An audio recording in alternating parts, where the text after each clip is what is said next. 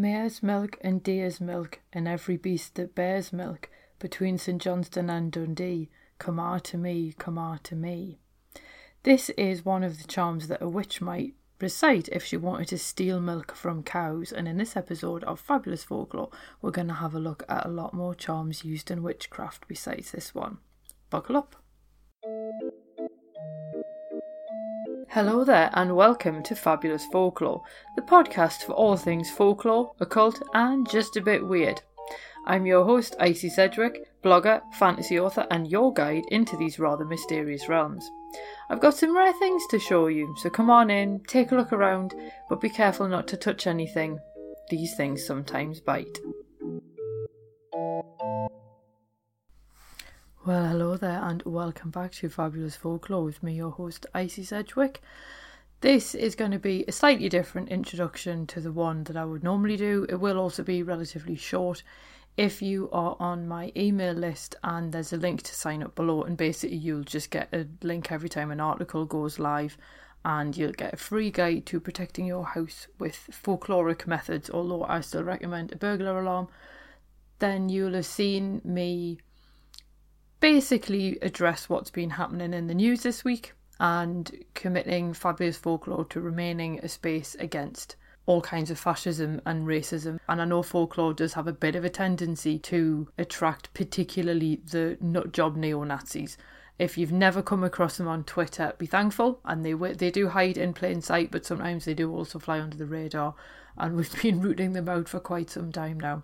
But it's not enough to just simply go up against the obvious ones. It's also important to recognise tendencies like this in people that you know, even if they're unintentional, or especially if they're unintentional, and question what people say, call people out on things, call me out on things if you think I've made a mistake or I've approached something the wrong way, or if I've said something racist or anything like that, then please do feel free to call me out. The content of the podcast is not going to change. I am sticking to Northern European folklore because I'm in Northern Europe and that is where I come from, and I'll be doing loads of ghost stories because, let's be honest, they're ghost stories, and fairy lore and all that kind of thing, because they are the stories that I've grown up with and they are the stories from where I'm from. And also I'll be including the mythology because I think they've got such wide ranging influences, particularly Roman, as it was brought here.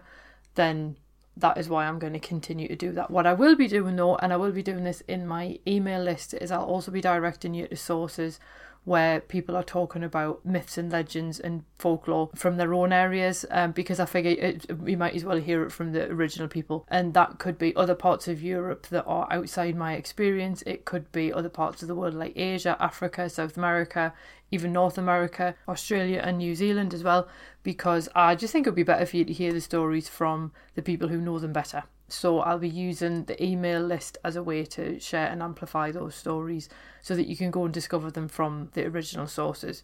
And hopefully we'll all be able to enjoy a lot more folklore from all around the world. Because this is the thing, folklore is a thing that does actually bind us, because everybody does tell stories and does preserve knowledge in this kind of way. So that is something that I think we will be looking at going forward. So I hope that is cleared everything up. If you do decide that you don't want to come back, then fair enough, can't stop you. If you go, yep, that's absolutely fine, I totally agree with you, then great. I was quite pleased that when I sent out the email, certainly my stance, nobody has unsubscribed. So that makes me feel a lot better about the kind of people who listen to Fabulous Folklore. So hopefully that is you as well, and you're in this for the long haul, because this is not going to be easy. Anyway, right, we're going to move on to this week's episode now that I've basically made my stance clear, made it apparent. That's where I'm coming from. Hopefully that's where you're coming from. So we're going to move on to this week's episode by looking at charms in witchcraft. So without further ado, let's get on with the show.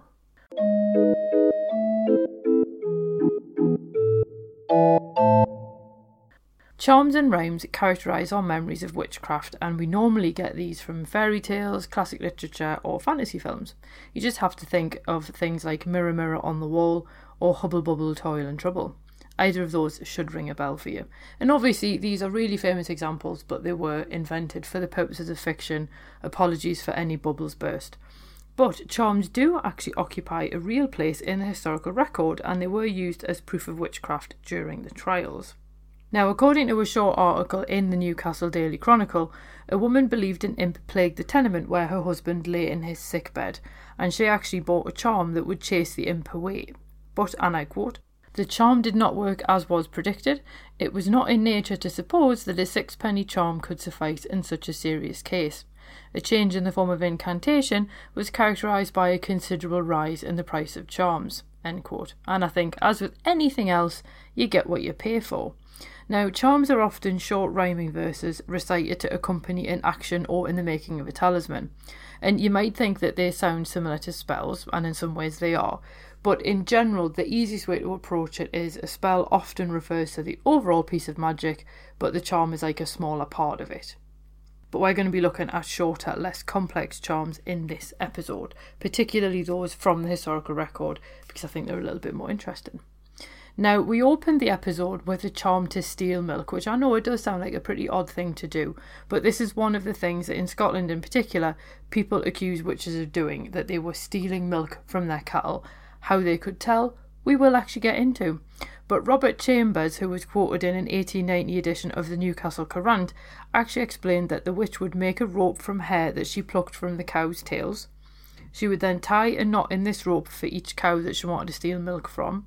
She would hold the rope above a bucket, and she would then use that to mime the act of milking into the bucket below. And while doing so, she would recite the rhyme, "Mare's milk and deer's milk and every beast that bears milk, between St Johnstone and Dundee, come out to me, come out to me." And this would apparently cause the milk to appear in the bucket of its own accord. Now, some cows apparently knew when this was going on, and they would alert their owners by lowing. And according to Chambers, I quote, "An acute old woman could easily distinguish this low from any other, as it bore a peculiar expression of pain," end quote. You could stop witches from doing this by laying rowan twigs that were bound together with red thread across the door of the barn. This would stop the witch's power. And in Aberdeenshire, farmers would actually tie a red thread around the tails of their cows. Rowan twigs, by the way, are from the rowan trees. You've probably gathered by the name, and rowan was often used as a defence against witchcraft. And that's why sometimes rowan would be used for mantelpieces above fireplaces, so it would stop witches coming down the chimney and so on. But we will probably have an episode on rowan trees in the very near future. Now, one of the other things that witches could apparently do, if you believe the confessions, is shapeshift into animals, and this kind of ability transform was a really common theme among the beliefs against witches, and hares in particular could be hunted if people believed that they were witches in disguise, and charms became the way to effect the transformation. And famed witch Isabel Gowdy provided a whole range of charms during her confession, and I do say that in inverted commas, in 1662. And according to legend, she'd met the devil twice, once on the road and once in Allen's Kirk, and to baptise her in his satanic ways, the devil sucked some of her blood out of a scratch on her shoulder, and then he spat this into his hand and baptised her with it. But then when she wanted to do witchcraft, this is why she allegedly could do it. So when she or other witches wanted to turn into a hare, they had a particular charm, and I am going to read this out in sort of modern English rather than the original that is in the blog post that this episode comes from. But the charm read, "I shall go into a hare, with sorrow and such and mickle care, I shall go in the devil's name, until I come home again." And then if they want to turn back into human form, and at some point I'm assuming that they would, they recited, "Hare, hare, God send thee care, I am a hare's likeness just now, I shall be a woman's likeness even now." And that would apparently turn them from a hare back into a human again. They could also turn into cats, using the charm, "I shall go into a cat with such sorrow and such and a black shat, and I shall go in the devil's name until I come home again." And they could also use it to turn into crows, and again the charm is very, very similar. "I shall go into a crow with sorrow and such and a black throw, and I shall go in the devil's name until I come home again." These are all taken from the Witches' Riches article from 1890. And if you do try any of these, you do so at your own risk. That is a disclaimer, although if they do work, I will be fascinated to know. Now, if you listen to the Weather Law episode from a few weeks ago, we did have a look at charms that could raise storms, but I thought it was worth mentioning them again here, just in case you didn't hear that. But one of the things around storm raising was sailors really feared this ability of witches to raise tempests, and even King James I became convinced that witches caused the storms that basically left his wife-to-be from leaving Denmark on her way to Scotland to become his bride. And this partly explained his vehemence against witches, which led to the publication of Demonology. Now, it wasn't just kings that feared these powers, and parents actually instructed children to break any eggshells to stop witches using them to sail out to sea. And to be honest, like, raising sounds actually sounds like a bit of an easy spell, and all they needed was a wet rag and a piece of wood. And they would use the rag and they would beat that on the timber, and they would chant this following charm 3 times. I knock this rag upon this stone to raise the will in the devil's name, it shall not lie until I please again. And then when they wanted at the end of the storm, they would dry out the rag and they would basically do the motion again, and they would repeat another charm 3 times. We lay the wind in the devil's name, it shall not rise until we like to rise it again. Now, none of the sources explain why witches wanted to raise storms in the first place. Was it a demonstration of power against a society that shunned them? Was it just simply to cause havoc? Or were they trying to prevent someone from reaching land? And in the tale of the Laidly Worm of Spindlestone Heugh, which is a Northumberland folk tale, where essentially the short version is a king goes off to find a new wife because his wife's died, comes back with this typical evil stepmother, which is just a dreadful trope that we need to get rid of, and she places an enchantment on the king's beautiful daughter and turns her into a dragon, who is the Laidly Worm. And her brother comes back from time of seas, he's called Child Wind, and the Wicked Queen raises this tempest to stop him from landing so he can rescue his sister from this evil spell. Now, there are also charms to preserve life, and Joe Bath relates a charm intended to act as a form of literal life insurance. And in the 1690s, a Newcastle-based cunning man called Peter Banks sold year-long leases for 20 shillings, and these leases prevented the holder from dying in that time. You do have to wonder how long you could actually keep that up. And sailors loved the leases, which took the form of paper charms. And the wording read, and I quote, "I charge you and all of you in the high sword name to assist and bless the person's name, belonging to such and such a ship, from all rocks and sands, storms and tempests, thereunto belonging for this year." End quote. And those sailors who survived returned to buy a new one every year. The account doesn't explain how they felt when they learned that other sailors died, which would imply that their lease had failed, and considering how many shipwrecks there usually are around the British coast and elsewhere, it does rather make you wonder quite how many of these leases worked.